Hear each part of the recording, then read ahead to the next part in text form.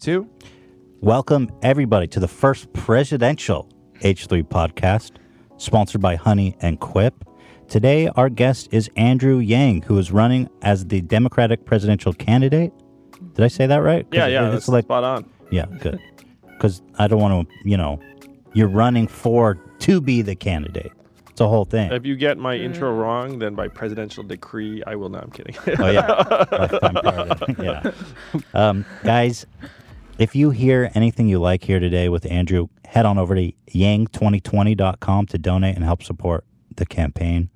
I know that you're short on time. We have like an hour and a half, something like that. So I'm going to keep it flowing. I'm going to keep it going.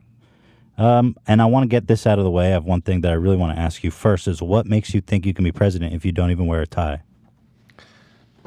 Well, I didn't wear a tie on the debate. I don't wear a tie on the trail very much. I think America is ready for a different kind of president who's more about substance than form. And, not wearing a tie is sort of an emblem of the fact that I'm not a politician. I'm not someone who's been rattling around Washington for years or decades. And unfortunately, most Americans don't think that career politicians are going to solve our problems. It's one reason I'm running for president. So that's a great answer, by the way. It is a conscious choice not to wear the tie. Yeah, I mean, I've worn a tie in the past. Yeah. I don't enjoy it. I actually went to a snooty. Uncomfortable? The tie is awful. I hate the tie. It's not great. I went to a prep school as a kid that had you wear a tie all the time, too. Oh. So that does not, let's say, engender positive associations. So you have no experience in holding political office. You went straight from being a CEO, right, to running for president. Does it make sense that you went straight, it makes sense maybe to become a mayor or governor or senator first? Why did you decide to go straight to the presidency? The main reason is that I'm running to try and solve the biggest problems of our time. And I think those problems are accelerating and getting more and more serious. So I genuinely didn't think I had 5 to 10 years of climbing the ladder to wait to address some of these problems. To me, the reason why Donald Trump's our president is that we automated away 4 million manufacturing jobs in Michigan, Ohio, Pennsylvania, Wisconsin, Missouri. And those automation trends are just picking up steam as we close 30% of America's stores and malls because of Amazon. Self-driving cars and trucks are around the corner, and driving a truck's the most common job in 29 states. So if I bided my time and was like, oh, I'm going to run for mayor, and then maybe eventually I'll start trying to make this case, it's like we just don't have time for that shit. Truthfully, I didn't have time for that shit. The country doesn't have time for that shit. So decided to run for president out of the gate. And one of the things I'd say to people is, look, I'm not some asshole who says, like, oh, I'm going to run the government like a business, because they're very, very different things. You need very different leadership skills, and it's a different operating model. I've been the CEO of a business, and when you're the CEO, if you tell someone to do something, they kind of have to do it because you're their boss and you're paying them, and if they don't do it, then you'll probably end up making a change. But in government, you can't pull that off. You can't be like, hey, Mitch McConnell, do what I say, or like he doesn't care. It's like they've got a different set of motivations. So you have to do something that's much closer to what I did as the head of a nonprofit for the last 7 years, which is you have a vision and then you try and galvanize energy and consensus around that vision. And that's something I can do, and I'll be very glad to do it as our president. So you see us running out of time in certain things, and you felt compelled from urgency to run for president. Was there a specific moment where, that seems like quite a change in career path, where you were like, I'm a CEO now? I know you made an exit from that company, is that right, when it's sold? Yeah, and I was the CEO of a private company that was acquired a while ago, and I started a nonprofit in 2011. I was actually just talking to some people last night about the fact that the real divergence for me was starting this nonprofit called Venture for America that helped train hundreds of entrepreneurs to create thousands of jobs in Detroit, Cleveland, New Orleans, Birmingham, places I'd never been, honestly. Like I'd been operating mostly on the East Coast. And so when I made that decision, I found myself in all of these environments I'd never been in before, and I realized just how fundamental the economic changes were. And then when you do that work for a number of years and you realize that you're pouring water into a bathtub that has a giant hole ripped in the bottom, and the hole in the bathtub threatens to destroy our political system, our way of life over time. That's the urgency you're talking about. Right. I'm also a parent. I know. Congratulations to you both on Yes, thank you Thank very you. much. joining the parent club. No, Yes. yeah. And when you have kids, you also have a different perspective where you think, okay, how am I going to leave the country or the world in a condition that I'd be proud to leave to my kids? Mm-hmm. Yeah. And right now, I'm not excited about the world we're leaving to our kids. And you have 2 kids, right? Yeah, I have 2 boys, 6 and 3, one of whom is autistic. And so looking up and being honest about what I see coming down the pike, I knew that someone needed to do something. And as an entrepreneur, and you know this, if you say, oh, someone else will take care of this, that almost never works because no one will take care of it. So I decided I could make a contribution. Interesting. You say, and I agree with you, that the reason Trump was elected is mainly due to the fact that we're actually losing jobs, leaking out to automation. But I think the people that voted for him are not necessarily aware of that. They see they're talking about immigration and they're talking about China and stuff like this. How do you convince these people who have been kind of being fed propaganda for so long that the issue isn't immigrants or China or whatever else? It's that their jobs are being automated away. Because and another issue I see is, conservatives tend to be, or Republicans tend to be the party of like anti-give outs, right? Anti-welfare. So how do we convince conservatives that the problem is not what they think? And also, how do we convince them to be okay taking these handouts when it seems like this is kind of like a naughty word in conservative circles? Well, I'm happy to say that when I presented this case to literally thousands of Americans around the country, a light bulb goes off where you say, look, it's technology and automation. I'll describe my conversations with truck drivers. 2 years ago, if you said, hey, trucks are going to start driving themselves in a number of years, they would look at you and say, there is no way a robot could ever do my job. Right. And then that turned this past year, and Yeah. now the conversation is we have to make robot trucks illegal. Oh, really? It's a very, very different convo. They're lobbying for that, huh? And when you go to people and say, look, it's not immigrants, it's technology, I have never had any group of people stand up and say, it's not robots, it's immigrants. As soon as you say it's not immigrants, it's robots, they're like, oh, yeah, that's right. They're just kind of waiting for you to say it. But I It's so wonder. true. I feel like I've experienced it myself when I heard you talk when you were on the Rogan podcast. It's all of a sudden clicked to me. Like, Oh, thank you. it's right here. It's already happening. Oh, it's and then too, like all they have to do is look up. Like they see the grocery stores with the self checkout. They see the fast Yeah. food with like the screens to touch. They see the airports that used to have clerks and now they don't. So they can see it all. And so when you point it out to them, they say, "Oh yeah, that's right." To the second point, you say, "Look, conservatives don't like quote unquote handouts." There's one state that's had a dividend for almost 40 years, and it's Alaska. It's a deep red Republican state as a Republican governor. It's one reason why we named this the freedom dividend, is because it tested better with conservatives with the word freedom in it.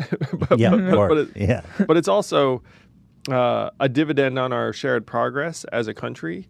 And I had someone in the Midwest say, like, as soon as you made me think, wait a minute, companies do this for their shareholders at the time, we can do this. So this is not really a left or right thing. It's bipartisan. What conservatives hate is they hate giant bureaucracies making people's decisions for them. But they don't mind the idea of people getting economic independence and autonomy to do what they want, particularly if it seems fair like it does in Alaska.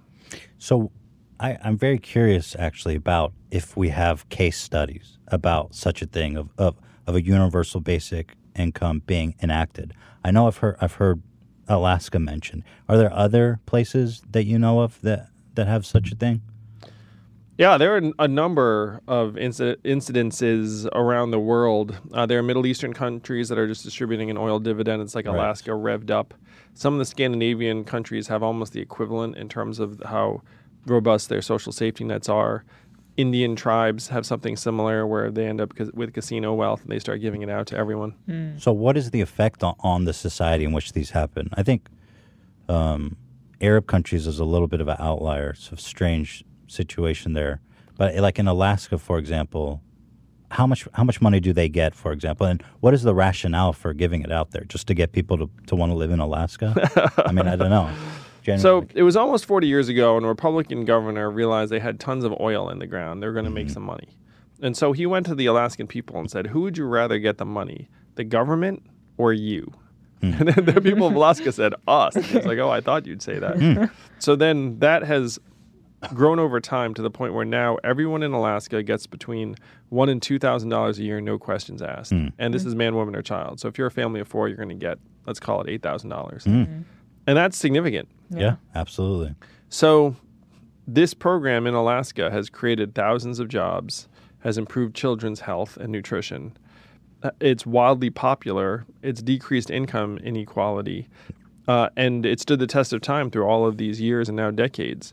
So this is an example of something. And if you ask someone in Alaska whether they like it, they love it. It's like the favorite thing that the government does.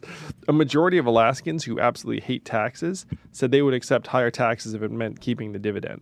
They like the dividend so much. So Alaska's got the oil. What does mainland America have that can pay? First of all, more. You say they get $1,000 a year. So you're proposing the universal basic income, the freedom dividend, $1,000 a month for everyone 18 and older, right? They have oil. We have marijuana. No, I'm kidding. That's a lot of weed. No, we have technology. Yeah. Technology is the oil of the 21st century. And we have Elon Musk. We have Elon Musk. We have Jeff Bezos, richest man alive. Right. Still, even post-divorce, I think he's the richest man alive still. Yep. So Amazon... Not the best divorce, by the way. I was so fascinated by... Just by the fact of the divorce, his ex-wife became like the third richest woman in the world. Yeah. God bless her. That's amazing. Anyway, sorry. Oh, not at all. That's definitely I worth agree with you. digressing on. Yeah. Yeah. So Amazon's this $1 trillion tech company, closing 30% of our stores and malls and paying zero in taxes. And that's not unusual. They regularly pay zero in taxes. I always hear that. I mean, I've been hearing that stat for so long. How does it work? Because I feel like we became pretty successful, and the more we made, we pay more. The more you pay. We go, I'm the same way. I go to my accountant, I'm like, hey, what's going on? I'm paying 50% taxes. I thought I was supposed to be paying like zero. And he laughs at me and says, oh, well, that's just for that's like billion-dollar companies that have fleets of accountants and lawyers. Yup. Yeah, so I've been in the same boat. I ran a private company, and we also paid 40 to 50% in taxes quite regularly. And so then you look up and you say, how the heck is Amazon paying zero in taxes? I can explain it. Most of these tech companies are multinationals. So what they do is they move their profits and often their revenue to markets that have lower tax rates. You know one haven that everyone uses? Ireland. Somehow all the money is going through Ireland. So what does that mean practically? Okay, how do you operate a business chiefly in America and then somehow... What does Ireland have to do with you not paying taxes? With Amazon not paying taxes. Yeah, or Amazon. So Amazon has businesses all over the world, and so they can shift revenue and expenses through different divisions. The other thing is that... But they can say our company in Ireland made $1 trillion or whatever? Yeah, more or less. And that's just all... And people are... And you know, our government is so dumb that goes our on. Oversight is just like, cool, that's all good. Yeah. If I go to the IRS and be like, yeah, I deducted... all of my money. I didn't make any money this year. And they're like, cool. Another trick they use, which doesn't work for companies like ours, but works for Amazon, you can expense stock compensation of various types. So what they do is they look around. The other thing they can expense is they can expense various future regarding investments. So Amazon will look up and they'll literally look up and say, oh, it looks like we're gonna make some money this year. That's unacceptable. Let's take that extra couple $100 million or billion or whatnot and plow it into this new division. So they buy Twitch. Yeah, they can. Right. Or they can just say, let's pay our executives a ton in stock options. And guess what? That's an expense. That's an expense. Oh, my God. And so, and it makes us rich too, like, you know, score. So they'll look at it and there are different ways they can get the taxes down to zero. Complicated, you know, because it just seems so stupidly simple. And I've been hearing this for what seems like my whole life, yet how is it possible that nobody has been able to get taxes from these huge companies. Well, that's what we need to change. And so when people look around and but say, is "How are it we that gonna give everyone easy? $1,000 Because I've been a month?" hearing that like my whole life. I mean, what's different about you? A lot of it is that I'm not owned by any corporate masters. We have 160,000 plus donors, and the average donation in our campaign is only $26. So I joke our fans in the Yang Gang, thank you, Yang Gang, are even cheaper than Bernie's fans. So I don't owe any lobbyists any, backroom favors. Is that it? It's just lobbying? A lot of it's lobbying. And 'cause then, if you're a then you have company- Congress people who are being lobbied. Right. Corporate money has completely overrun our politics. There are a few independent legislators, but in this legislative body of hundreds of bought and sold legislators, you have a few people. Washington, D.C. chews up and spits out idealists. It does. Really? It's a total mess. Have you spent any time there? It's a disaster. No. So there's a pretty obvious fix to this. And the fix is what other countries around the world figured out decades ago, which is to have a system that doesn't revolve around Amazon paying out a share of profits, but instead has them pay a value-added tax. So you take a tiny toll. And we've all experienced this when we go abroad. There's a VAT, and it's like oxygen, and it works. Right. And so if Amazon said, hey, we didn't make any money this year, we'd be like, we don't care. Like, you pay us a toll on everything. Same with every the Google consumer search, pay same the with every VAT? Facebook ad. Well, that's one reason why what my plan is to take that money and then some and just return it to American consumers immediately in the form of a dividend. Increases the purchasing power of 94% of Americans, is a game changer for families and children and women, minorities. So in a vacuum, if you just passed a VAT, we would successfully get the money from the Amazons of the world, but our prices would go up this much. Then if you take that money and say, look, just put it back into consumers' hands and then some, then you increase our buying power. And then it creates a virtuous cycle. Because right now, if we got that money, we know Jeff and Amazon would get some of it back because we'd buy some extra stuff on Amazon, but that's fine after we get that money and it ends up. Well, I'm going through our confused hands. about, I guess, what the VAT is, because in Europe, when I see a VAT, aren't I as the consumer, it's like a sales tax that I pay, right? Yeah. So Or is it the Amazon paying it? Because I'm under the impression that it would be me that would be paying it and not costing Amazon anything. So the VAT goes through every business interaction.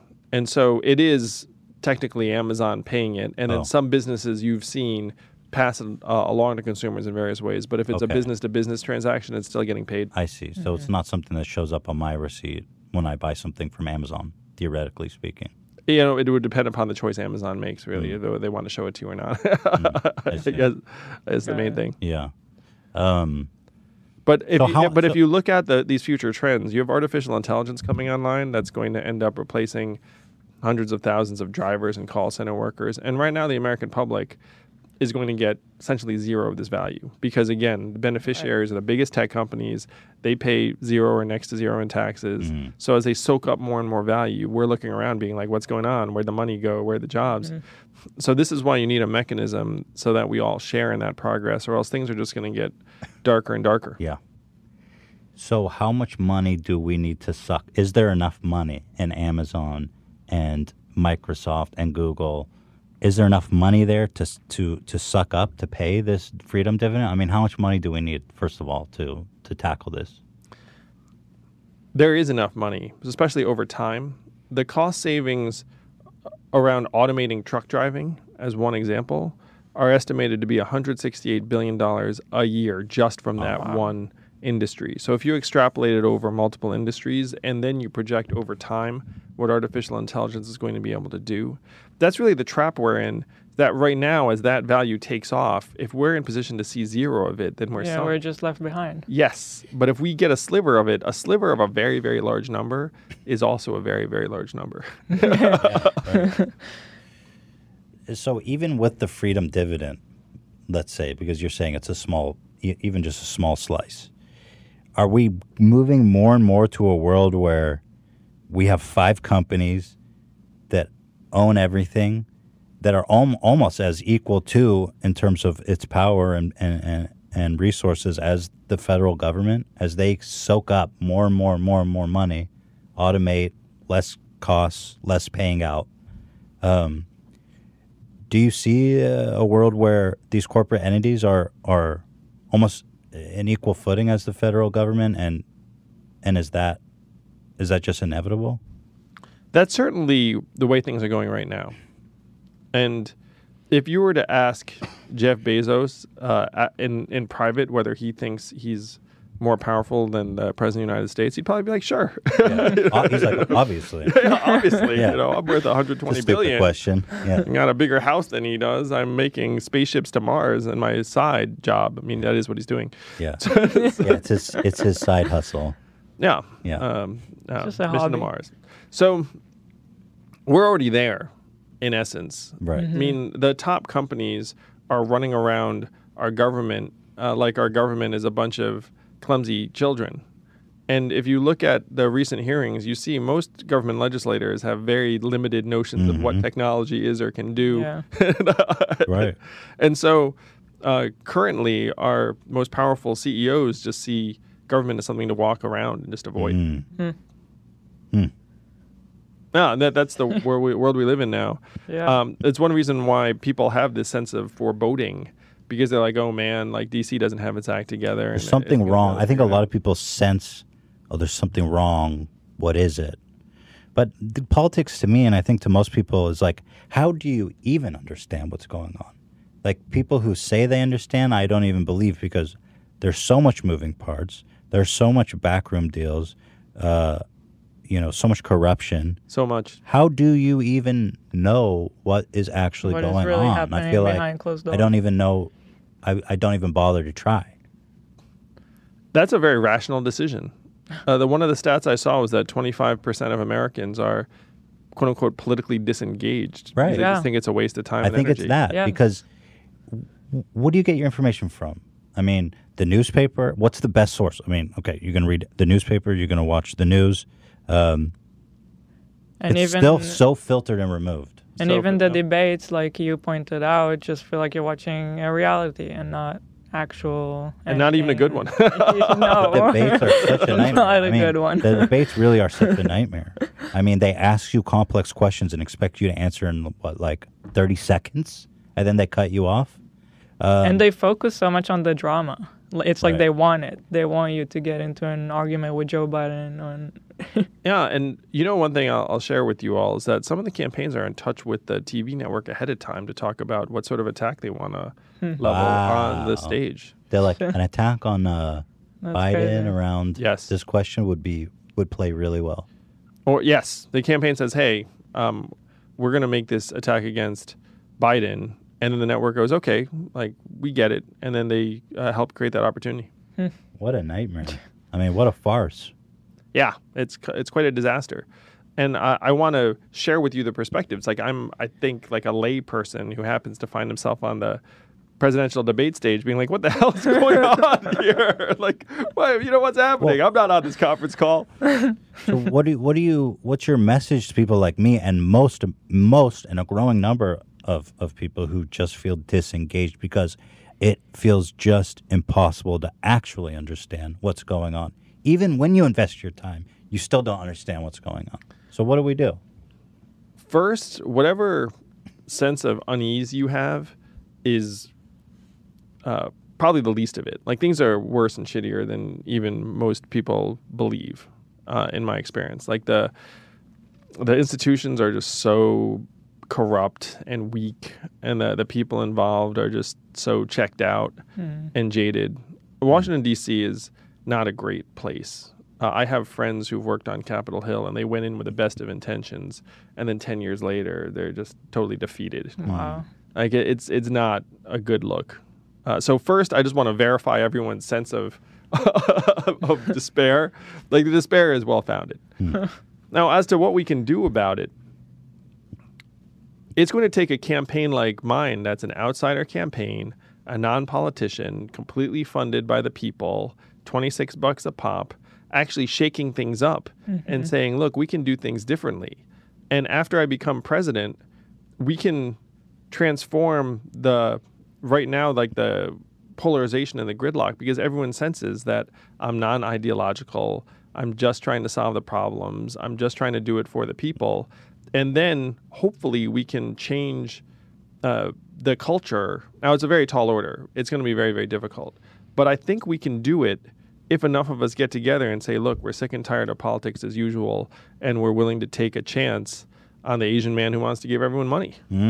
I feel like also with the way that you are running, it's pointing out, at least to me, the feeling that I get is how most of us really can agree on a lot of things, no matter on which side you are.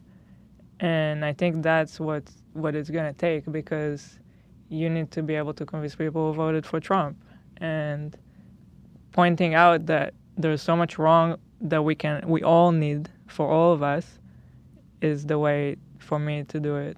And I see it with the way you're running. You know, I'm happy to say I'm one of only 2 candidates, along with Bernie Sanders, that over 10% of Trump voters said they would vote for. And so with that, that's enough to win. If I become the nominee, I win this election. Easy.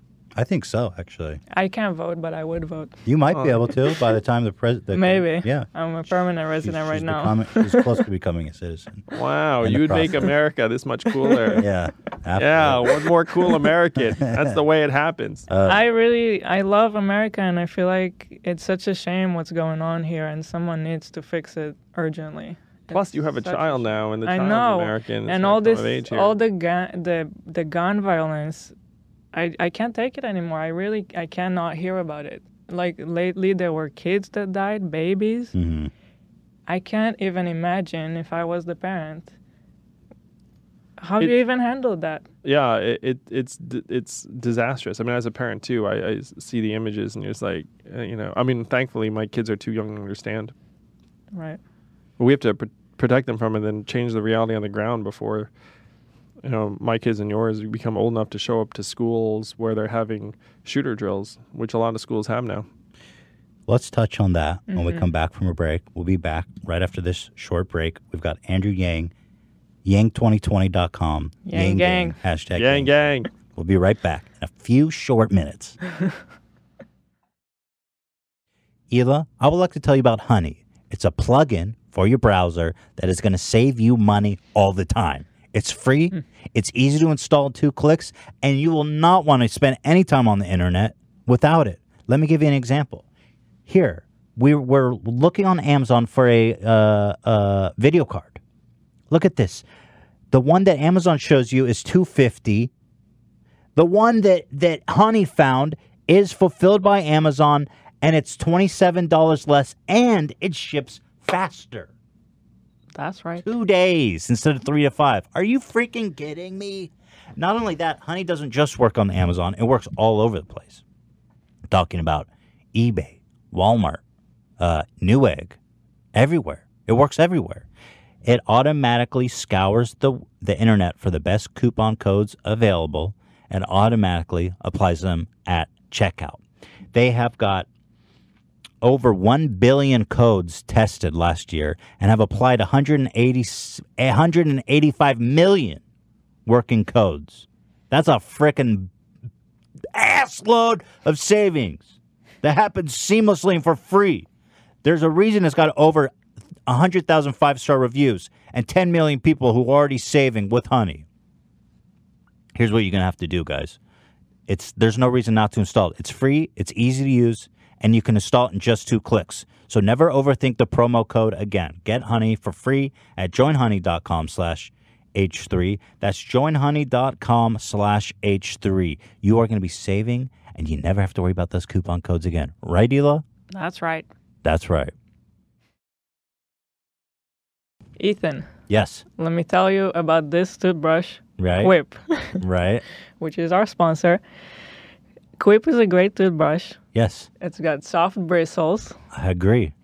It vibrates for a total of 2 minutes, which is what you should be brushing for at least. And it pulsates every 30 seconds to tell you to move on. Wow. So you're saying that it times out a perfect 2-minute brush and then turns off when you're done? Exactly. And then every 30 seconds it pulsates to let you know to switch to a different section of your mouth? You got it. What? It looks slick. It does. As if Apple made it. Right. But it's Quip. And what else? Dentists do recommend it. They do. or a lot of them. Apparently 25,000 dental professionals recommend it. So that's pretty serious. And it only starts at $25. That is reasonable. Considering how much a high electric toothbrushes cost. You look at these other big boy. That's right. I mean, what do those cost? $10,000? $100. And they're bulky. They are. That's just one vibrating tube. So you could go to getquip.com/H3 to get your first refill pack for free, which is this cute little thing. It's the head and a little toothpaste. That's your first refill pack free at getquip.com/H3. Wow, give it up for Hila, everybody. Get your ass over to getquip.com/H3. Wonderful. Yang Gang, mount up. We're back. I want to talk about gun control and then circle back to the UBI because I feel like I want to talk about that a lot more. But you guys were touching on before the break the amount of shootings we're having. It's at 250 just this year. And when I was a kid, prepping for an active shooter on campus was not even something that we ever considered or thought about. And now kids are. It seems like all schools are having drills, having consideration for if there's an active shooter on their campus. I mean, that's just so beyond. So wrong. It's just so beyond reasonable. I want to ask you, first of all, why do you think all these mass shootings are happening to begin with? To me, it's such a multifaceted problem from top to bottom. And so the things that we're focused on right now are in some ways the most immediate problems, which is our political rhetoric and climate has demonized and vilified people on the other side, then makes it seem like somehow violence might be appropriate in some circumstance. Certainly the fact that we have so many guns in this country, we're at almost 400 million firearms, almost one for every man, woman, and child. Now, that gun ownership is concentrated in the hands of a relatively small number of Americans. One of the stats I saw was that 3% of Americans own 50% of the guns. Wow. So that's like a lot of guns per person in that 3%. But 3% in a country our size is still 10 million Americans. You have the fact that the NRA is making it impossible to pass any reasonable gun safety laws, even though the vast majority of Americans support background checks and red flag laws and obvious safety measures. And then the deeper problems are around this loss of any kind of sense of purpose or like the direction, where unfortunately it makes people more subject to hateful ideologies that can spread much more virulently on the internet now than they could have even 12, 15 years ago. They're finding communities that reinforce their beliefs. Yeah, this internet pioneer named Jaron Lanier pointed out that negative ideas and sentiments spread much more powerfully on the internet than positive ones. And if you think about your own experience in social media, it's kind of true. It's like the toxic things like just sort of take on a life of their own. And so that's helping fuel this set of problems. So that there are problems up and down, and we have to try and attack each one in turn. But unfortunately, it's going to be with us for a long time because, again, we're talking about a country with 300 million plus firearms. Yeah.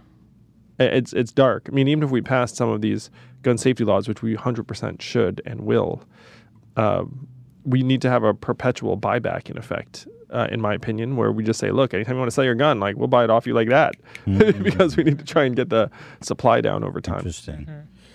Why are people feeling so purposeless, so nihilistic? I mean, really, that's what these people are, is just such a dark, nihilistic... I mean, it always ends with them killing themselves. They want to kill themselves. They want to kill other people. What is that a symptom of in terms of, like, mentally, where that comes from? I think, unfortunately, we're in like a period of just vast disillusionment in our society, where if you came of age in another era, they would say, hey, here are the things that are important, and if you do this, then it's going to work out for you in this way and that way. And then now we just don't believe any of it. Right. You know, now you say, hey, you go to college. Part of you is like, well, you're just going to load me up with debt. I'm going to graduate. Exactly. I'm not going to have the job. And the adults will be like, oh, you should still do this. Yeah. You know, like whereas before, maybe that promise actually was real. Maybe if you went to college, then things would work out in very positive ways.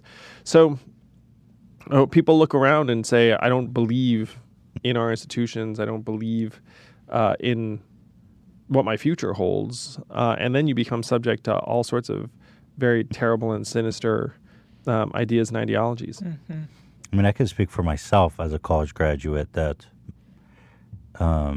without, I mean, the very unlikely chance of me succeeding as an entertainer, before that, I was a waiter. I had no prospect of finding a serious job. I lived in Israel for 5 years with Hila, and I was able to find a job there because I was qualified as a English speaker. But I think the prospects are bleak for a lot of people.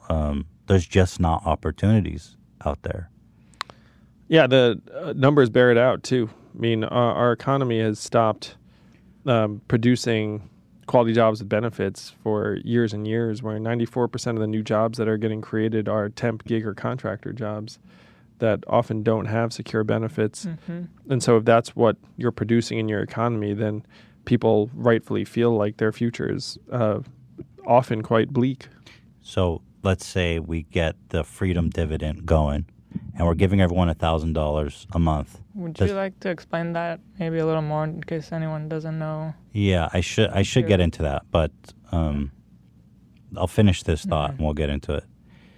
But like, if we're giving people $1,000 a month, is that going to solve that issue? Even, you know, like, and if we keep going into the future, 50 years, 100 years, Yep. I mean, how many jobs are left, right?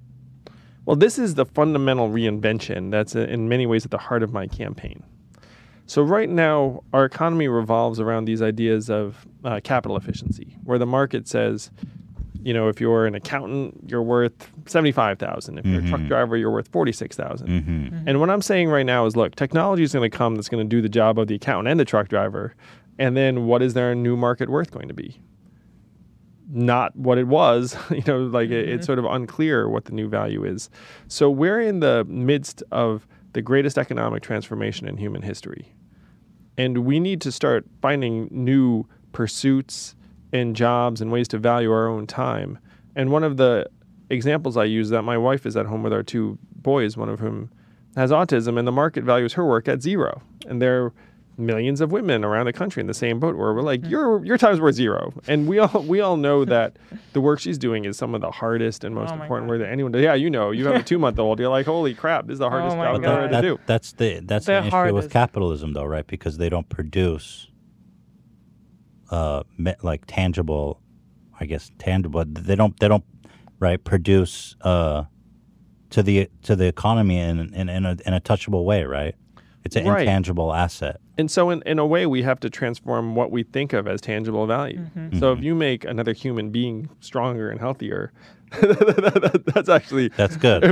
Immensely valuable. Yeah. It's just right now our economic statistics don't value that appropriately. Or investing in and having a happy, healthy family is good for society. Yes. And so this is the great opportunity in an age where technology is going to end up assuming more and more work, is that we have to rethink and broaden what we think of as work. And then we have to come up with different and better and more human ways of valuing our own time. Because if we play out the capital efficiency race, we lose like at an epic level. You know, I joke, but it's true. I was an unhappy corporate attorney for 5 whole months, and I can guarantee you can automate that job away. You know what I mean? like this isn't just like the warehouse shelver. Like this is the lawyers, the accountants, the radiologists. Like it just goes on the list. So we have to take this chance to evolve and start thinking more deeply about, okay, what is the work we want to do? What is valuable in our lives? How do we reward and incentivize the work that we need more of for ourselves?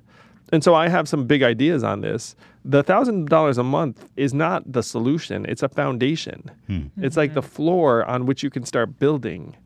But it gives us a chance. It gets the boot off of people's throats, and it gives us a chance to start measuring our economic progress in things that would actually matter to us, like our health and well-being, our mental health and freedom from substance abuse, how our kids are doing, how clean our air and water is, like whether we enjoy the work we're doing, things that might actually get us excited. One of the Things jokes that like currently seem like a privilege, to someone who's just busy surviving. Yes. But one of the jokes I tell is how many people get excited about GDP when they wake up in the morning. They're like, oh, I'm going to make a big contribution to GDP. So if you were to say, how many of you get excited if you were to make your community stronger, mentally healthier? People would be like, oh, that would be tremendous. It's just most people don't have the opportunity to do that kind of work. So this is the big chance we have, and we have to take it, because if we stay on this road too long, GDP and capital efficiency are going to send us flying off a cliff. And one of the things I say to people is like, look, self-driving trucks will be great for GDP. You're going to save tens of billions of dollars. It's going to be terrible for the 3.5 million truck drivers and the 7 million Americans who work in truck stops, motels, and diners around the country waiting for the truckers to get out and have a meal. So you guys run a business, and so you have measurements you look at all the time. It's around like how engaged viewers are, like how many people are clicking on things. We need the right measurements for our society. We made up GDP almost 100 years ago, and even the inventor said this is a terrible measurement of national well-being and we should never use it as that. That was 100 years ago. Right. And so here we are just still following it 100 years later, being like, oh, GDP is going to tell us how we're doing. We need to evolve. Do you have an idea for what that new metric might look like? I mean, what is it? Yes, I do. So I call it the American Scorecard, and it keeps GDP as one data point, but it integrates health and life expectancy, mental health and freedom from substance abuse, childhood education and success rates, environmental quality. And we have numbers for these things. And so we can integrate them into our economic measurements. And then at the State of the Union every year as president, I will actually present the scorecard and say, as an example, 8 Americans are dying of drug overdoses every hour. That's terrible and unconscionable. So we're going to get that down by 50% over the next few years, and here's how we're going to do it. And then if individuals or companies or organizations put resources to work to move society in that direction, then they actually get rewarded economically. Because right now the problem is that all the economic rewards cut in this direction, and then all of the helping people rewards cut the other direction. Right. So what would an incentive look like for, let's say, Amazon to, how could Amazon contribute, for example, to an issue like that? Well, the first thing we do is we take our fair share of every Amazon sale and distribute it to people. And that's not something Amazon has a choice about. It's just like, hey, guess what? This is the new way. Right. And then and I will say I'm supported by hundreds of techies who are down with this plan because they're not all bad. They're just like, look, I'm doing my job, and like I get that there are these problems. So that's number one. But go ahead. The VAT that you put on Amazon, theoretically, what percentage are we talking about of their revenue? Well, my proposal is a 10% VAT, which is half the European level. Oh, wow. Sorry, go ahead. I never got that stat. I'm just curious. So essentially 10% of all the sales Amazon's making becomes a tax to the government. Yeah. And then which is still pretty low in the scheme, right? If you're looking at 10%. Well, yeah. I'd love to pay 10%. I'd be rich as hell if I only paid 10%. Yes. So that's the first move is you say, look, guess what? American people now get a slice. It'll help you too. Everyone's happy. And I have hundreds of techies who are behind me and think that this is the best path forward. You think Jeff Bezos will be down with that, or they'll lobby against it? Well, I know that Jeff Bezos knows that his number one obstacle now is the U.S. government. And so he has to figure out how to manage that. It is no mystery. He bought the Washington Post. He moved Amazon's HQ2 mostly to the D.C. area. He bought this giant home there.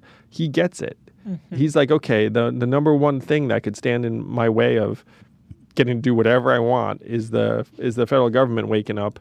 And so let me try and pat it back to sleep. It's almost unimaginable that one human being could be so powerful, but also so hell-bent on singularly affecting the economy for his own benefit.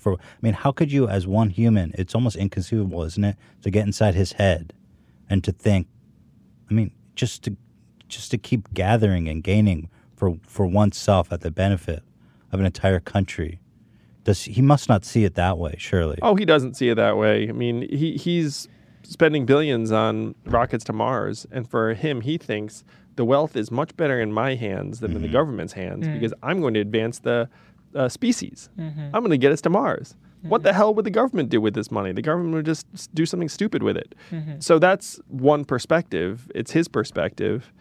We can't take that perspective all the way to the bank if we're the American people. And then it's not just Jeff. It's like, the Jeff of industry, YZ, There's on. a lot of Jeffs. Yeah. There are a lot of Jeffs. Yeah. Yeah. So the number one big move is we say, look, we get a slice, and that's going to make society stronger and healthier. But number two, if they do something, because right now big companies, they do something for good PR, and then they say to people, look, it was good PR. So what we say to them is, hey, Amazon, if you can demonstrate that you're making children in this community stronger, or improving the mental health of this group of people, or helping these ex-convicts reintegrate into society, or cleaning up the environment, and we can document that, then we can give you a tax credit for that. And so How that's do you give someone a tax credit who's paying zero?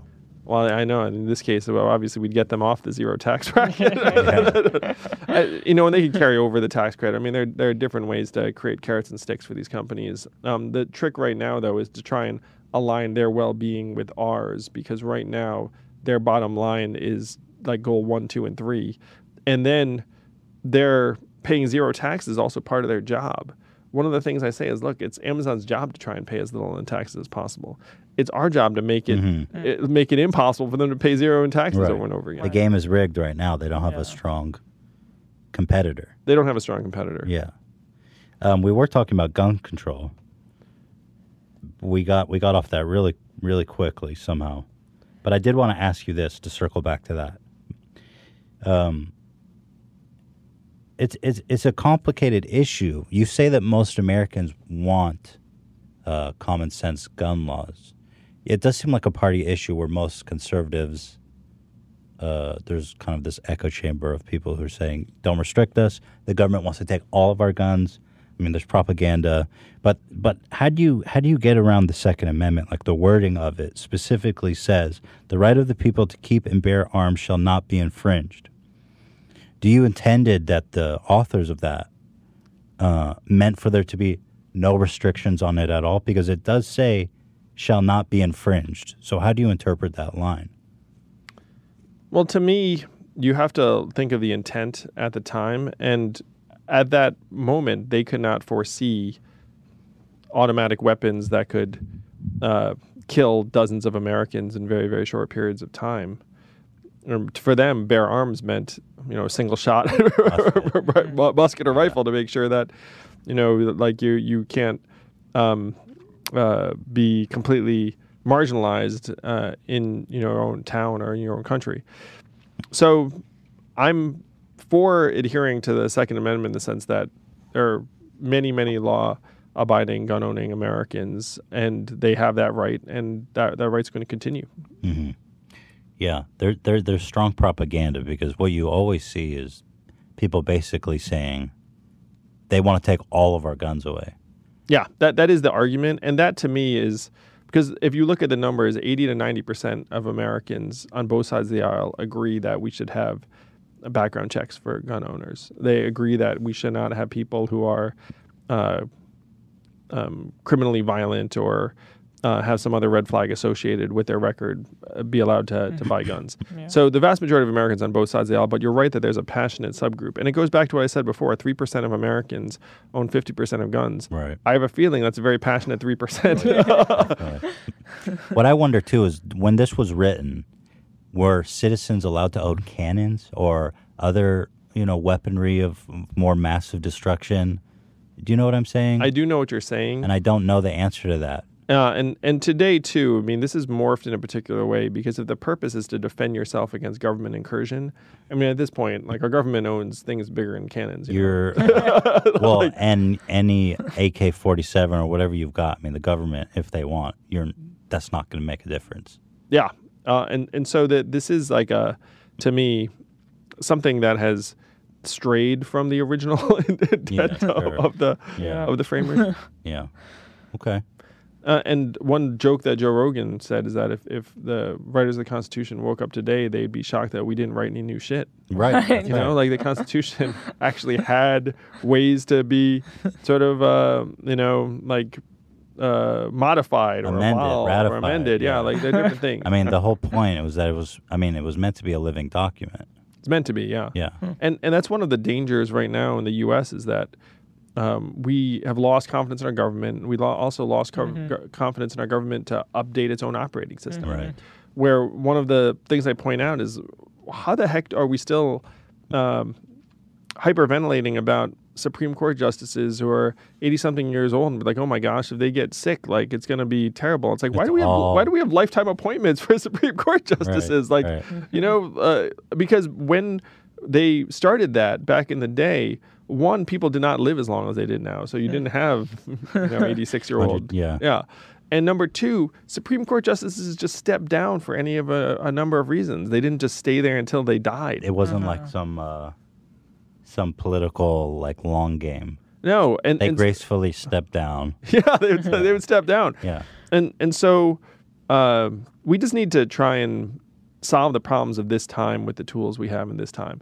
And the tools we have are much more advanced in some ways, like around our economic measurements. Like we actually have measurements that we can utilize that are much more nuanced and powerful than GDP, as an example. Do you think that video games make people violent? I should say that I was a gamer growing up, so I think I understand gaming. What'd you play?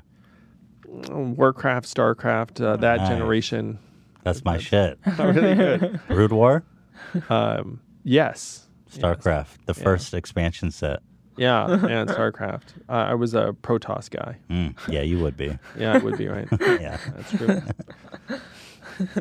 So I think that gaming culture speaks to some very natural and important instincts among men in particular. I think men are a majority of gamers.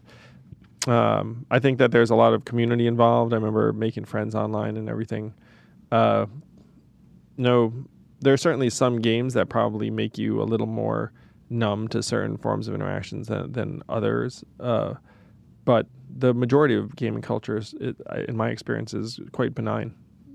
So you're saying there are certain pockets where you think could desensitize people to, for example, violence?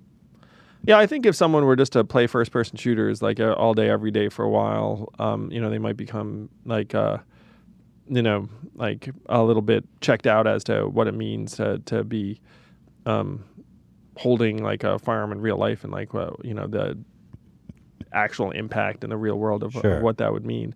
But that to me would be like an edge case that would apply to like virtually none of the gamers that I actually know in real life. I mean, I see your point about like if you're playing a first-person shooter and you go to a gun range and shoot a rifle, obviously you're going to find out that what you're experiencing in the video game is not very realistic when you see how heavy it is and the amount of kickback it has and how loud it is. But would you support the claim that a lot of these people who have been doing these mass shootings, who have played first-person shooters all day? Or is that actual and observable? Because This is something that you see in the media. Fox News, for example, and the president recently said that violent video games are part of the issue, contributing to this amount of mass shooters. So that's what I'm getting at specifically. To me, that would be very, very, very low on any list, below many of the more concrete elements, like how they get their hands on an actual gun would be like at the top of the list, or like rhetoric that villainizes other people, or NRA taking our freaking legislature hostage. Like those to me would be the top of the list. And then somewhere after you get through dozens and dozens of other things, like would be like some impact of video games. That's fair enough. That's fair. I think that's a fair answer and very true. I mean, I was quite shocked to see the president come out in his speech addressing these back-to-back shootings we had, and specifically saying violent video games are part to blame. Are one of the issues that we need to address to prevent this from happening in the future. Well, that's in many ways a political answer because it's trying to say, look, the things that are up here on the list I don't want to talk about so much. So let me pick out something that's lower on the list and elevate it. Yeah. It kind of speaks to people that don't really understand, too, because I saw it on Fox News the day before, and it speaks to people like my parents who have never held a controller in their life and can easily digest that. Just, oh, yeah, kids are playing violent video games, so they're shooting up schools. But at any rate, speaking of Trump, if you're on the debate stage, one-on-one versus Trump, he has a specific debating style, as everyone knows, of almost the cadence of a high school bully, the name-calling, the degrading. But he's a very fierce debater and very successful debater, too. I think it creates quite a spectacle. Do you have a strategy going one-on-one? If you were to get the Democratic nominee, how would you confront Trump on a one-on-one debate? A Trump voter in the Midwest said to me that he can't wait for me to debate Donald Trump because he thinks that I would crush him. And the reason why he said this is that whereas Donald Trump's all bluster and spectacle, you're all facts and logic. I'm like ice to his fire. Right. And so one of the jokes, I was trying to imitate Trump, and I was like, Comrade Yang, go back to China, or something like that. And then, like it would just... Comrade Yang, that's pretty good nickname. Yeah, that's what we came up with as his nickname for me, because it's like a little racist and tries to make light of the socialist thing. Right. And when I say it, in other contexts, it's like it's not socialism, it's capitalism where income doesn't start at zero. But in a debate with Trump, it would just seem so ridiculous because I would just be there talking the facts, saying, look, here are the real problems. And some of the problems he called out and got a lot of credit for that. But I have real solutions, and people can pick up on that very, very quickly, where he's like, we're going to bring the jobs back, we're going to build a wall. It's like, I'm going to distribute the bounty and give you $1,000 a month. And I agree the problems are real. Right. The Democrats' response in the last cycle, he was like, we're going to bring the jobs back, we're going to build a wall, we're going to make America great again. And then the Democratic response was, America's already great. Right. And that is not what I'm saying. I'm saying we're in big trouble. We have real problems, and we need to solve them as fast as possible. And one way to do it is by giving people a dividend of $1,000 a month to be a game changer for millions of families. So people can see through the bluster, and even a lot of people who voted for Donald Trump are tired of it. Absolutely. What do you think the Democrats' big problem was against Trump? I know you touched on one issue of them kind of saying, hey, the status quo is actually good, is what they're saying. And as what they were saying, yeah. Most people know that's just, it's like, well, why do I feel this way then? But how is it possible that Hillary lost to Donald Trump? I mean, it seems unimaginable. It seemed unimaginable at the time. What were the fatal flaws of her campaign that you saw? It was a relatively low number of swing voters in the swing states, Michigan, Ohio, Wisconsin, Pennsylvania. You had only 65,000 people in those states vote the other way, and then Donald Trump is not our president. There was almost certainly some degree of interference, and it's been documented that the Russian government has been trying to push our elections in particular ways, and that there are a lot of bots that are elevating certain types of online discussion. So there were a bunch of factors. But to me, the one thing the Democratic Party should be examining is why does so many Americans also not have much faith in the democratic solutions? No, and that's something that we can fix. We can say, look, if the American people aren't buying this set of solutions and proposals, like maybe we need to translate into something that'll actually touch people day to day that trusts people. Because one danger that Democrats get into is that they trust institutions more than people. It's like, how are we going to fix things? We're going to fix this institution, or we're going to send everyone to college. We're going to do these things. And then it's like, well, some of that will help some people, but more Americans would be excited about it if you put your confidence in them and you acted like we are all owners and shareholders of this democracy, like small d Democrat. Nice. Okay, let's get to the heart of your campaign, the universal basic income. the freedom dividend, as you call it. You say it tested better with Republicans. With the word freedom in it, yes. Did you do? What is that? You did actual test focus groups? Yeah. Well, it was market sampling and online. So we tested a bunch of names: Social Security for all, Universal Basic Income, obviously, Opportunity Dividend, Prosperity Dividend, Freedom Dividend was the clear winner. It's a beautiful American phrase. I could see the flag waving in the wind and the bald eagle screaming the freedom dividend. Yeah, who could be against the freedom dividend? Yeah, You'd have to be some kind of jerk. So, can you explain what universal basic income is for those people who don't know? Yeah. Universal basic income is a policy where everyone in a society, in this case every U.S. citizen, gets a certain amount of money to meet your basic needs, no questions asked. So my proposal of freedom dividend would be $1,000 a month in the hands of every American adult starting at age 18 until the day you die, $12,000 a year. And this seems dramatic, but this has actually been proposed and almost passed in America any number of times over the years. Thomas Paine was for it at the founding of the country. Martin Luther King was fighting for it 1967 when he was assassinated in 1968. Milton Friedman and 1,000 economists endorsed it in the 70s. It passed the U.S. House of Representatives and the Congress twice in 71, so it came this close to being law. Yeah. Wow. What was the amount they were prepared to give out then? It was about $12,000 a head. Wow. Yeah. And they even ran studies. If you can imagine a government that was so functional that they actually just started giving money to Americans just to see what would happen. The U.S. government did that in the 60s. They started giving people money and be like, oh, what's going on? And the data was very, very promising. They did that? Yeah, they did that. What'd they do? They picked random groups of Americans in New Jersey and Colorado and other parts of the country to start giving them cash and then follow them around to see what happened. Really? That's so interesting.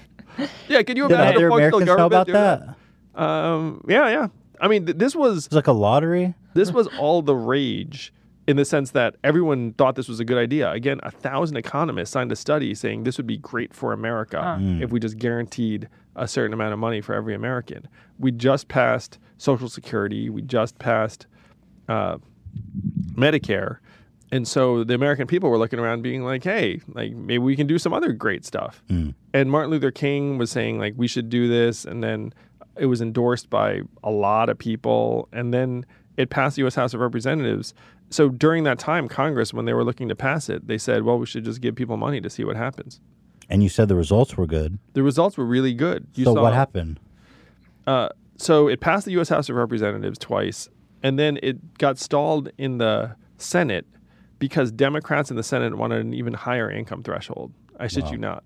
And someone who worked in Democratic politics at that time said it was the biggest mistake we ever made. We should just sign that. Oh my God.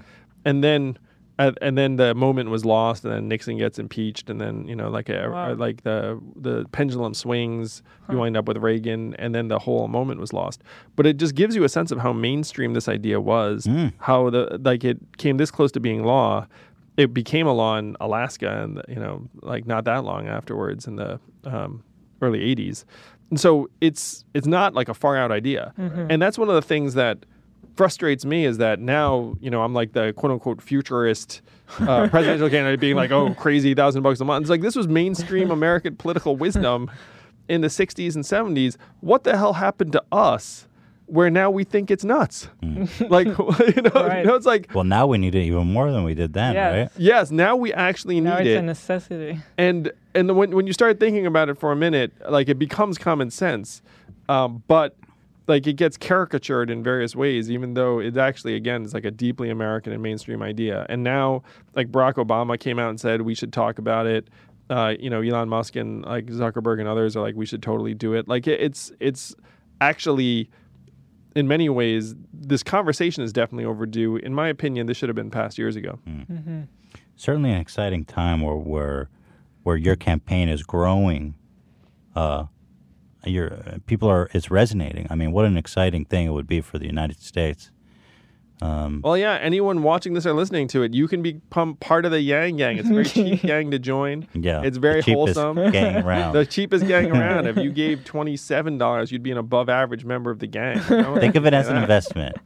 Yeah. You get $1,000 a month a month for life. Yeah. You know, what's the return on $27 then? I can do the math. I'm very good at math. No, I can't do that math. That's too complicated. It's very high. Very, How would very, you very get high. it? You just get a wire transfer every month to It's your bank? opt-in. You sign in. You know, you give them the way you want the money. You know, direct deposit into your Check, account direct is deposit, preferable. whatever. What about someone who's making a lot of money? Is it a tax deduction, or it's money that you put in the account? So it comes in your account, and you don't pay tax on it, but you pay money on your other income, just So as you it don't. would be. Okay. How'd you get interested in UBI? When was there a moment where you're like, this is the solution? I mean, So I ran this nonprofit that I had started, Venture for America, that our job was to create American jobs. So we helped create about 3,000 American jobs over 7 years, and I got a bunch of medals and awards, and like everyone be like, "Oh, yay!" Like, well done. So during that time, I was obviously very interested in jobs and the future of work. So I would read various books about the future of work, and some of the books about the future of work were like, "Hey, guess what? Robots are coming, and we should really start looking into what that's going to mean." future of work is there's no work. Yeah. And so a lot of them were saying we should do a universal basic income. And then when I read these books, I said, "Oh yeah, that makes sense. We should totally do that." and then in 2015, I read another book called Raising the Floor by a guy named Andy Stern, who used to run the biggest labor union in the U.S. And he said the future of labor is no labor, we're screwed, and we should move to a dividend. And so I read that and I was like, wow, it's not just the tech guys, it's the labor leader saying we need to do this. So I became convinced at that point and became very passionate about it during that period. So I think this is a misconception that a lot of people have, or at least an opinion. The intention of universal basic income is not to enable people not to work. Yeah, is it? exactly. Knock on wood. Right. That's right. Right. I mean, because $1,000 a month, first of all, not enough money for most people. And second of all, I think that a lot of people derive purpose in their life from their work. So, in 50 years when there's no jobs, or let's say 10 years, someone can't find a job, they're getting $1,000 a month. What do you do when that's not enough? So first, could not agree more that one of the biggest misconceptions is that universal basic income or the freedom dividend is somehow going to reduce work. Because number one, it recognizes a lot of the work that we're already doing that does not get recognized. And it would be an enormous catalyst to entrepreneurship, arts, creativity, nurturing, caregiving, all these things we kind of want to do that the market says it's not worth enough for you to make a living at it, so don't do it. So it would create and recognize and reward a lot of the work that we're trying to do is number one. Number two, if you imagine what $12,000 a year would mean in a town of, let's call it 100,000 adults, you're talking about another $12 million like a month that's coming through that town. And so that doesn't just help the individuals, that supercharges the local businesses, it supercharges the local nonprofits, it supercharges the volunteer organizations. And so when you say what do the jobs of the future look like, it could be that 20 years from now, it's very normal to work in a job that just helps make other people stronger, healthier, mentally healthier, helps clean our environment. Things that right now there's no market demand for. There could actually be massive opportunities in. The problem right now is that, again, we're following capital efficiency and it says these things are worth zero. Right. So the big change we have to make is if we change the measurements and say these things are actually worth like a lot, Yeah. then that's All of a sudden, those are good jobs to have. Yeah. right. It's just right now those are not good jobs to have because Because there's no money. yeah, they pay shitty and like, no one respects you. And it's like, if you do that, just be like, so that's like the evolution we have to make. And it's more achievable than people think. I mean, the first step's just get some money into people's hands. And the great thing is you put money into people's hands, that's going to supercharge the kind of work that people want to do because people would choose to then start a new organization, start businesses, donate to their local org. Such an interesting idea, too. And I mean, there's such a disparity of wealth, not just with the Jeffs of the world, but between, Kansas and Los Angeles, $1,000 is going to help lift them up a lot more than it is people in Los Angeles. And I think among citizens of the United States would make a big difference in equality of wealth as well. It really would. The disparities between different parts of the country are so vast. Yeah. Where you travel around and It's a different world. Yeah, we're a lot of little countries, or a lot of different countries in one country. Yeah. And that was one of my experiences with Venture for America, going to many of these regions I had not been to. You drive, an hour out of Birmingham or something like that, like you find yourself in like a different sort of environment. Right. Yeah, I've seen that too. But I'm wondering, we've talked about the VAT tax. Does that pay for the whole thing? Would this increase taxes on middle or lower class people? It increases the purchasing power of 94% of Americans. You're like, one of the jokes is like, why did the bank robber rob the bank? Because that's where the money is. We got to go to where the money is. The money's not in like the hands of like the average workaday American. So, but the great thing is, here are the other ways we get the money. So number one, get a slice of every Amazon sale, every Google search, every Facebook ad. Does that cover the whole thing? No. But here's the magic. Number two, money in our hands ends up growing our economy by 10 to 12%, and we get $400 billion in new tax revenue because of all the additional money is getting spent. Number three, if you get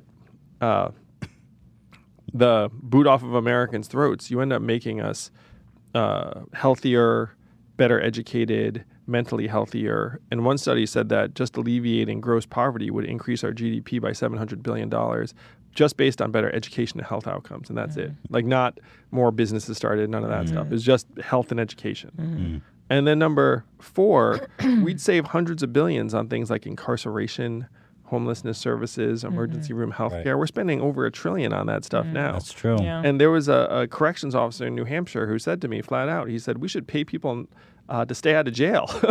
That's what you want to do. Because he sees that when they're in jail, we spend so much Yeah. money. This is a prison guard making this case to me. So if he sees it, we try and say like, oh, we're saving money by not spending money on ourselves. We just end up spending the money in more expensive and dark and punitive ways anyway. Yeah. So you invested in ourselves in the trickle-up economy, then you end up saving yourself tons of money. So in short, you are not raising taxes on middle and lower classmen. Oh, no. The goal is to get more purchasing power into our hands. Because right now, the middle class is getting eroded very, very quickly. And that's not where the money is. Then we got to go where the money is. Right. Yeah. Okay, so who would be eligible? I know you say anyone over 18 until the day they die. For example, would legal residents like my wife be eligible? Would undocumented residents be eligible? Illegal immigrants, guest workers?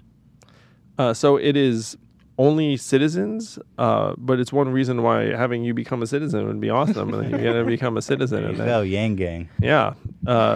I'm for a path to citizenship for people who are here and undocumented. I'm certainly for a path to make it easier for people who want to live and work here to stay here. I'm the son of immigrants myself. Right. I know that immigrants are very positive for this country socially, economically. But the dividend would kick in after you become a citizen. Okay. So it's a very powerful incentive to Yeah. go through all the rigmarole that you're probably dealing with right now. Yeah. What about citizens abroad? That is such an interesting question. So the reality is that the economic benefits become exponentially higher if the money gets spent within the country itself, rather than having a large number of citizens who, let's say, moves to another part of the world and then spend the money there. So you're a citizen, you get the dividend forever, but there's like a certain time frame after which, like, if you live abroad for a certain number of months, then the dividend gets held for you for when you come back to the country. Interesting. So you don't lose it, it just accrues. Yeah. Interesting. Is there any prevention? Let's say I want to go live in Thailand because it's cheap. I come back in 3 years, I get all my dividends, and then I bounce back to Thailand. yeah. So that's like the thing we're trying to avoid, is that then, but then if you bounce back to Thailand, then the dividend would start accruing again. So the goal is to make it so that the vast majority of the money gets spent here. Yeah. Would there be disqualifying factors? Felons, for example, people in prison? if we're spending the money on your incarceration, then you don't receive the dividend. The benefit, If you're in jail, yeah. you don't get the money. But the great thing then is you come out, it's a very powerful incentive for you to stay out. So felons who have served their time get the dividend. When they come out, they start come getting out. it. And it also does not accrue during that time. Does not accrue. Right. So, but then if you come out, then everyone's excited to see you. Mm-hmm. It's like $1,000. Imagine like coming out of prison and everyone's like psyched to have you because you're coming with a dividend. Whereas right now you come back and you have very unclear prospects. Right. Yeah. Yeah. How would a homeless person receive this money? Yeah, I just had a conversation with people about this. Obviously, the homeless person's not in a position to have a bank account and sign up and get the money, but it creates an enormous incentive for us to help that person get on their feet. Because right now, what's the economic incentive to help that homeless person? Nothing. Zero in many cases. So imagine if you were a city agency or a nonprofit and you said, hey, every person I help, there's $1,000 a month in it for them, and then I'm going to get some of that. And then all of a sudden, you have much more in the way of resources to help people who are homeless. Because Los Angeles is in the midst of a homeless crisis. I wonder if something like this would make such a big difference in homelessness, because it incentivizes them to get off the streets, and it gives them an option to live with dignity. Yes, because right now the problem is that, again, if you fall through the cracks and you're homeless, like our incentives to help you are very low. It's just if you become a nuisance. And even then it falls to our public agencies and nonprofits. And we know those are vastly under-resourced. And so this would be a game changer for the level of incentives necessary to help get these homeless people off the street, and then maybe even have low-cost housing available for people over time. Because if you have $1,000 a month, we're able to get a roof over your head in many, many cases. Yeah. I mean, this is the evolution of our economy to actually work for us. And when I say us, I don't mean like people who are just, doing well. I mean the people who are struggling, or substance abuse, have problems that are putting them out in the street. Yeah. I wonder if there's any unforeseen consequences of the freedom dividend. For example, if you're putting $1,000 in everyone's hands, how, for example, does that affect the housing market? Is there a situation where the inflation ends up moving that money back into the hands of the wealthy? Rent prices will go up because they know you have another $1,000. All of a sudden, when the people whose motivation is to make as much money as possible know that everyone's walking around with an extra $1,000 in their hand, what are the things that we need the most in this world? Medicine, healthcare, housing, food. And if you look at it, those are three of the biggest sources of inflation in our economy: is housing, education, healthcare, because those markets don't actually function competitively or dynamically. Right. So how do we prevent these people from sucking up all that extra money and just becoming richer? So I have separate plans to address inflation in healthcare and education, because those are their own animals. Housing is the stickiest because a lot of it is based upon local zoning regs and NIMBYism. And so even if I'm the president, I can't be like, hey, guess what? We're going to wipe out your zoning regs. Like, that's not cool. But I will say that if you have $1,000 a month in your hands, it makes it so that if a landlord tries to really gouge you or stick it to you, that you're going to be able to be much more portable.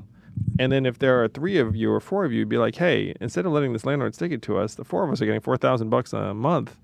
Let's buy that piece of crap over there and turn it around. And because the income's portable, it doesn't necessarily mean you have to stay within 30 miles of a particular place of employment or anything like that. So it actually makes it much more fluid and dynamic again. Now, to the extent that we can control it, we should try and curb the ability of municipalities to not have affordable housing, because again, everything is following the dollar in the society. So if I have a choice between building a fancy high-rise for yuppies or affordable housing, I'm going to do the former. So to the extent that we can push incentives towards creating more diverse affordable housing options, that's the direction we have to go. But it is going to be harder to stick it to people if they have portable income that goes with them everywhere. We're coming towards the end. Yeah. I know. I'm enjoying this so much. Yeah, me too. And I know you're so running much out of more time. that we You're busy. You're busy as all hell, but it's good. I'm glad you're busy, and I'm looking forward to everything else you're doing. But I have some kind of abstract futurism questions for you. Thank you. As you are kind of, the candidate of the future. I call myself a presentist. It's just the other politicians are behind. That's a great So point. true. So we talk about AI taking jobs, but we're now when we talk about AI, I think we're talking about automated systems. But what I'm talking about is self-actualized AI, actual artificial intelligence. AGI, like artificial general intelligence. Yes, is what it's called. with a with a sense of self-awareness. Yep. And self-preservation. This is something that a lot of people think is not in the on the far horizon. So with an AI, you have this great potential and a great risk, I think.